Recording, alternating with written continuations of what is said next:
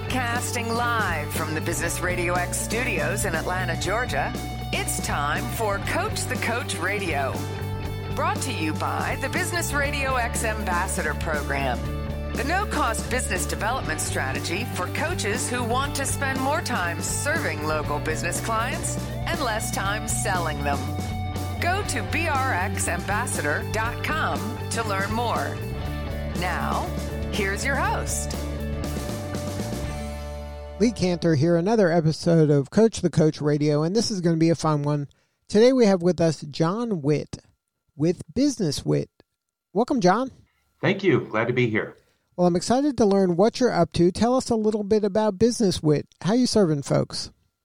Well, I've been in the small business coaching space for going on 11 years. I started my practice in 2010. And I've done all kinds of things from executive coaching to startups to businesses that are just trying to figure out how to scale, how to get to the next level.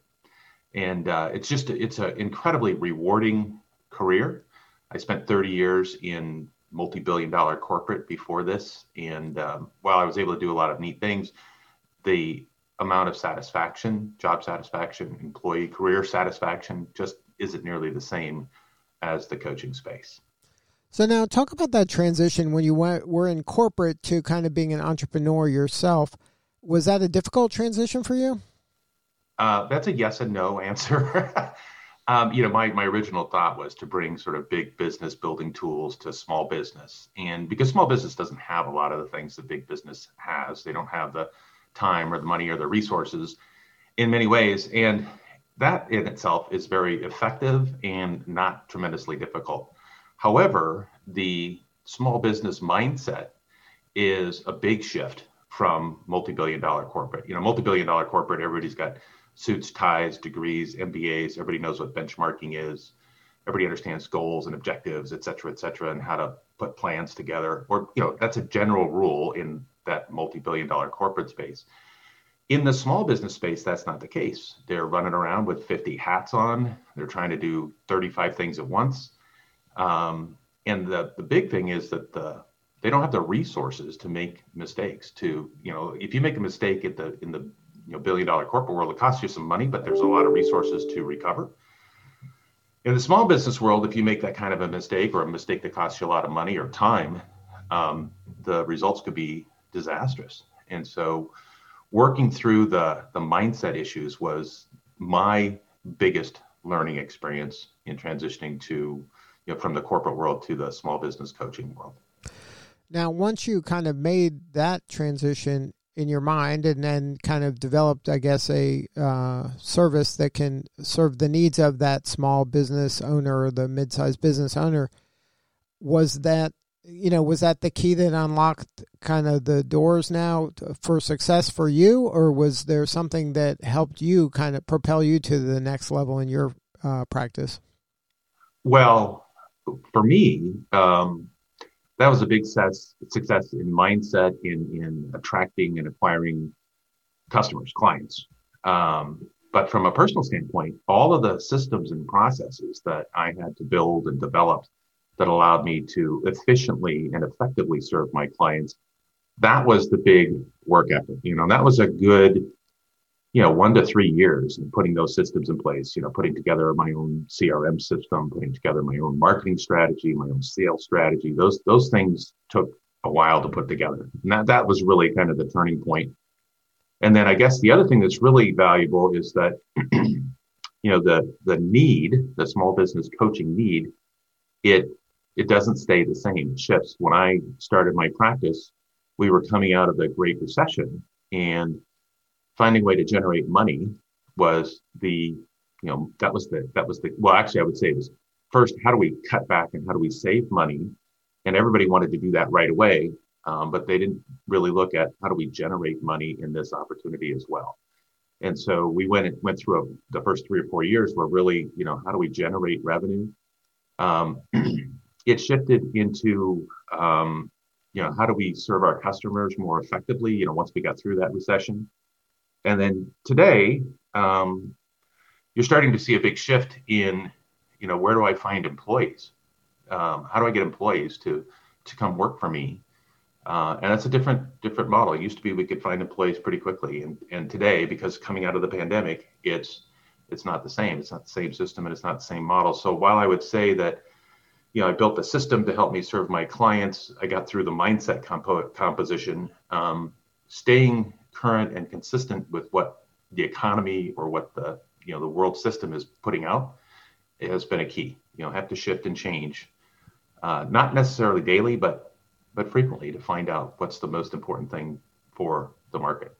Now, you mentioned the kind of the challenge of staffing in, I guess, this post-pandemic world that we're living in for a lot of folks. Can you talk about how you're helping your clients kind of work through that? Yeah, certainly. So we've had this pandemic where people were literally paid to stay home for over a year. It's still going on to a little degree, but it's going to end at some point this year. And so the mindset of the employee began to shift. And I think they began to, this is an opinion more than it is a fact, but I think you'll find many people that support a similar opinion.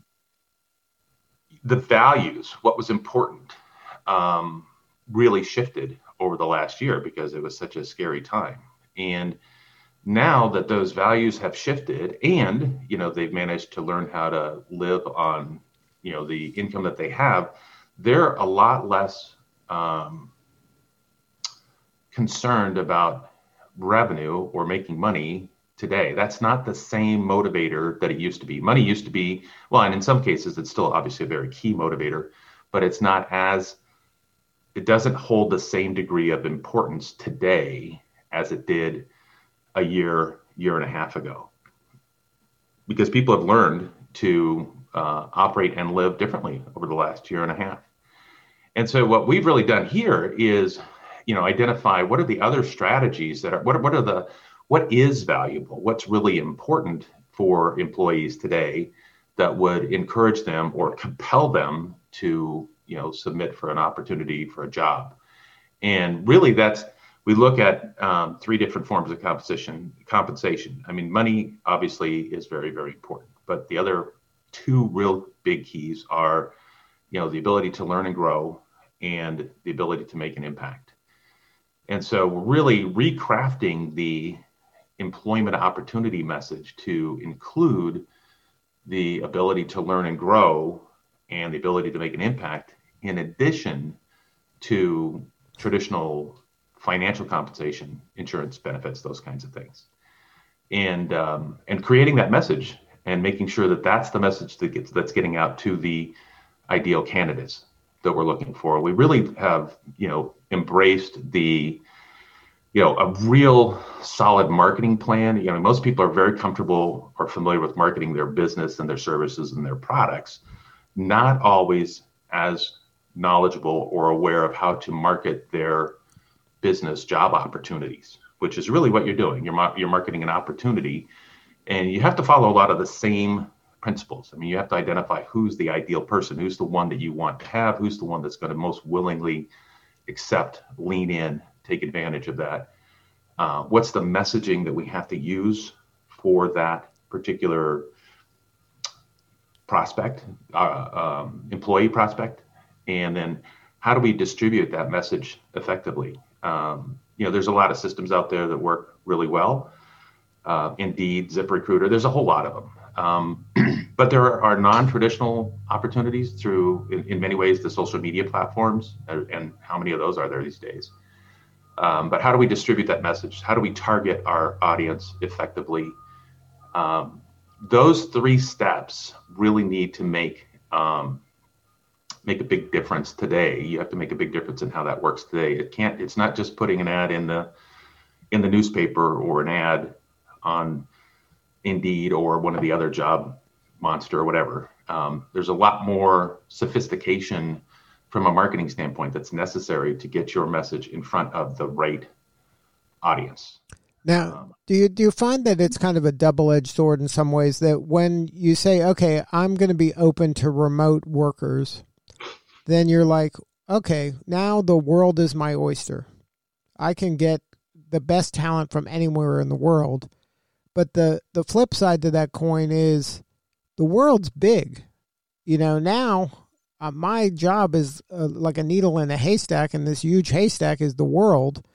And, how do I even identify the person that has the right values that I have, that has the right skills that I need, that, is going to be a good cultural fit? And how am I going to manage this person from, they can be anywhere?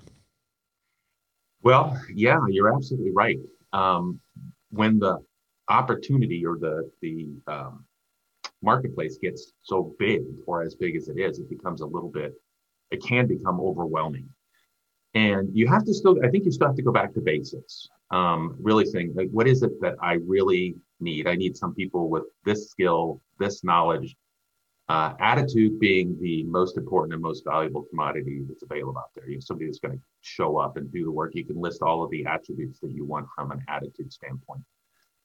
And then you have to ask yourself, okay, where is this person? Where are these people hanging out, so to speak? How can I reach them?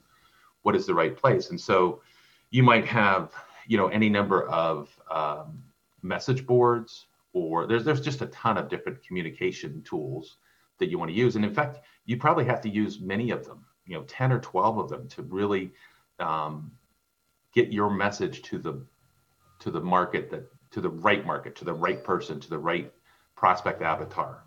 But you'll find that, again, with a comprehensive approach, and I think that's what's the key, and it depends on what you're really looking for, right? If you're just looking for a sort of a minimum wage worker, I don't think you're looking at the world. But if you're looking at some bigger talent, especially if you're looking at any of the STEM activities,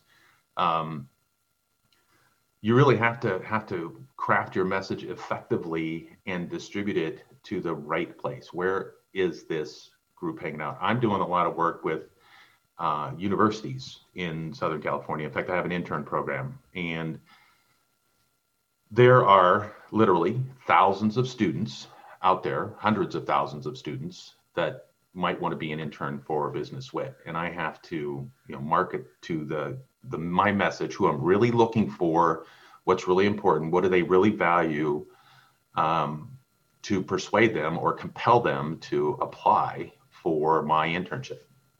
But I put together a system that's very effective. So I typically, now I'm getting about 2 or 3 applications a week. And so when you're getting 2 or 3 applications a week, now you can be very selective in, who do you really want to bring on board? Who's going to make the biggest impact? But again, my process and my intern program is an education-based program. And so it really has to be about, in return for them doing servicing for me, has to be about what can Business Wit do for them? And I provide some career strategic planning and some education around marketing skills, communication skills, and knowledge. That trade has to be super high, or they're not going to step in. They're not going to lean into the program. So now the benefits of going kind of the intern route is that you're kind of getting them younger, and you're kind of teaching them the good habits, so that maybe some of these interns that go through the program can be right fit employees down the road. You're investing in them, and you're giving them, there's kind of a lower risk way of kind of vetting them to see if they really can do what you think they can do. And plus you're getting to mold them before they've had some maybe bad habits that they've learned at other places.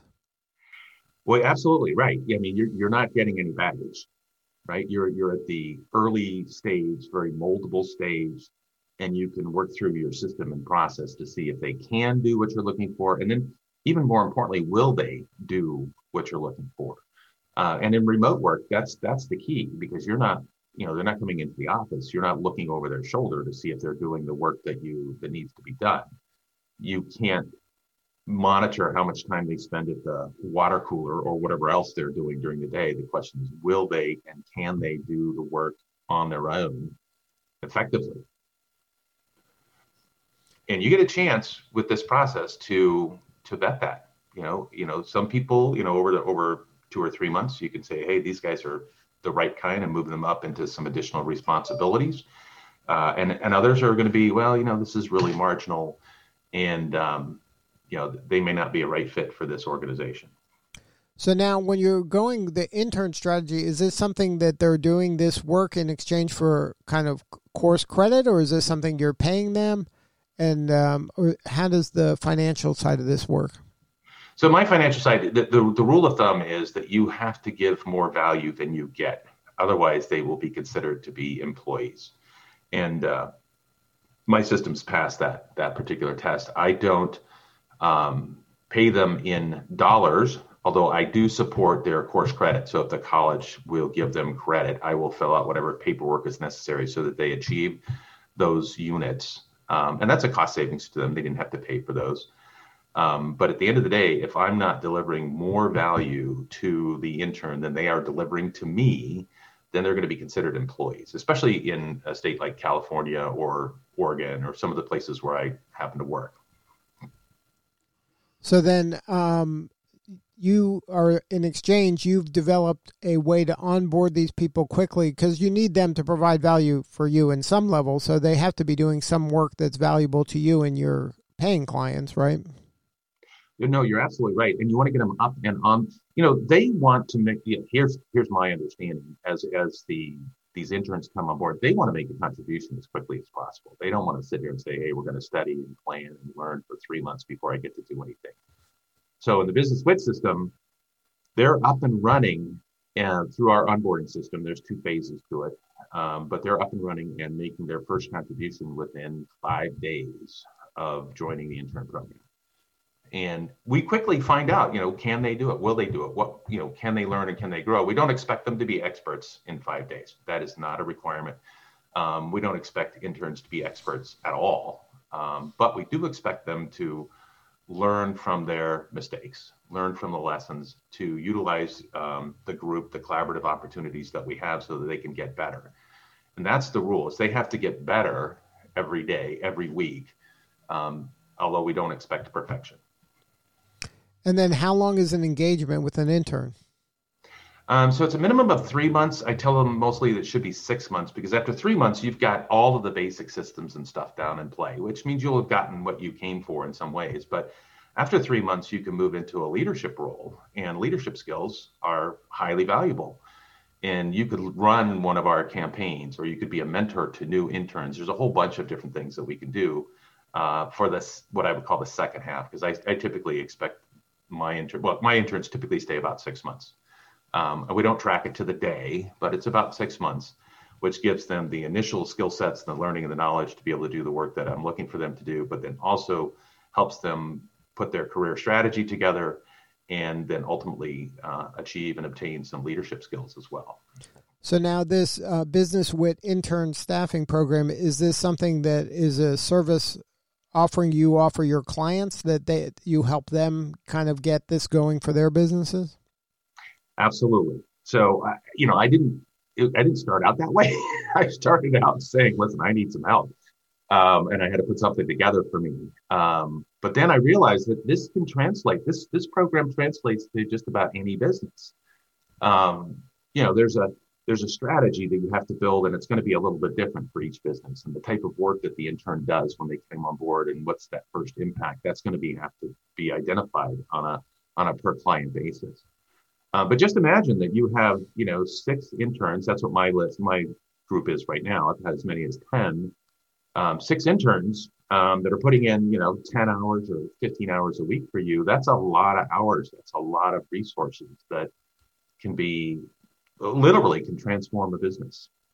And so I offer this, it's a 12-step program that goes from strategic planning into, impact analysis and the marketing strategies, how to identify the ideal prospect, the ideal employee, the messaging, the distribution system, the interview process. One of the key things in my intern program that's really valuable is what we call the self-evaluation metrics. So the interns are responsible for evaluating their own results and coming up with strategies to improve those results. So I don't have to do all of that work. That's a place where a lot of managers get hung up. They basically assume the role that they're responsible for all of the new growth and all of the new opportunities. That's a time-consuming process.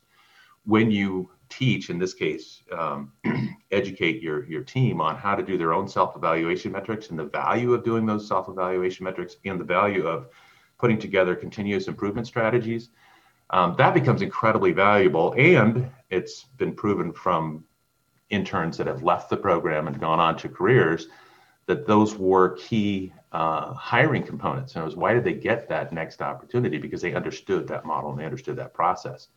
When you bring that to a new employer, they're like, wow, this is different. Now, when you're working with a client and implementing the intern staffing program with them, is you have to get clear on what is the type of work they need done, and then you have to kind of build out the system to make the intern not only onboarded but doing the work kind of almost like a machine, right? It can't be something that there's all these one-offs that, hey, this is a special thing and I got to explain. Like, it's got to kind of run pretty kind of streamlined, right? Like, this is all the work you have to do up front in order so that it works effectively once you have that flow of interns coming in. You're absolutely right. You have to build the system. You have to identify in your business operations, your business process, where does an intern fit, and how can we get them to make an impact quickly? And then we have to build an onboarding system. What do we have to teach them and train them? What do they have to learn day 1, day 2, day 3? And again, we want to get them up and running and making an impact, making a difference right away as soon as possible. So yeah, that what I call the intern impact analysis is a key component, and it, for some clients, it's pipeline growth. And for other clients, it's efficiency type activity. I mean, I'm not certain which one it is for each client, but we're going to have to identify that. And then we build a system around it. And then once you identify that, then you have to reach out and have some sort of outreach to the universities to identify the appropriate candidate. Absolutely. I use a system called Handshake. Well, it's not my system. It's a university system for offering internships and job opportunities. And it's used by thousands of universities. And you're able to craft your offer and make it available to students that are looking for, in my case, students that are looking for internships. And learning how to use that system is an important component because there's things you can or can't do. There's some activity there. But that's where that is a classic. If you're looking for interns, that is a very strong message distribution system.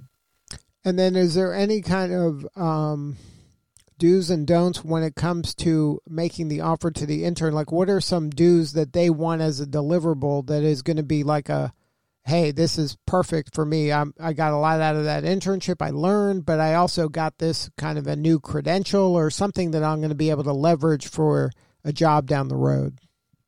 Yeah. So we have a couple different things. So yes, do's and don'ts. It's really all about the intern. What's in it for them?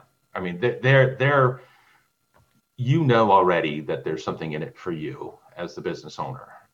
When you're interviewing, it's really about what's in it for them. And you're also interviewing them for me. I'm not asking for them to have any experience because I can teach all of that, the skills and the knowledge that I'm looking for. What I need is the right attitude. So in that interview, I'm really looking for what that right attitude is. In addition, once you go through this particular program, there is a BusinessWit marketing internship certificate that you can share. It's digital and hard copy. And then as a process, as part of our offboarding process, so there's an onboarding process and an offboarding process. Offboarding process, we actually create a video with the intern that helps them describe the value and what they learned and how effective it was. And we edit that down to about a 2-minute video that they can then share with potential employers. And it does a lot of things. It says, hey, this is what I learned. This is what I'm doing. This is what I did. But you also get to see the person on camera. What's their personality? What are their behaviors? There's a lot of value in them being able to share a video about the program. Good stuff. Well, congratulations on all the success. If there's a company out there that wants to learn more about how to implement the BusinessWit intern staffing program, what is the best way to find you? Do you have a website? Yeah, so the website is businesswit.com. That's www. And then the word business and my last name, Witt, is WHITT.com. just to play on business. So businesswit.com, and there's a place where you can book an appointment with me. You can also see, obviously, some of the other things that I've done and the types of work that I do for different clients. Good stuff. Well, congratulations on all the success, and thank you so much for sharing your story. You're doing important work, and we appreciate you. Well, I appreciate being on the show. I really, it's been fun, and I'm glad to be able to share. All right. That was John Witt with Business Wit. This is Lee Cantor. We'll see you next time on Coach the Coach Radio.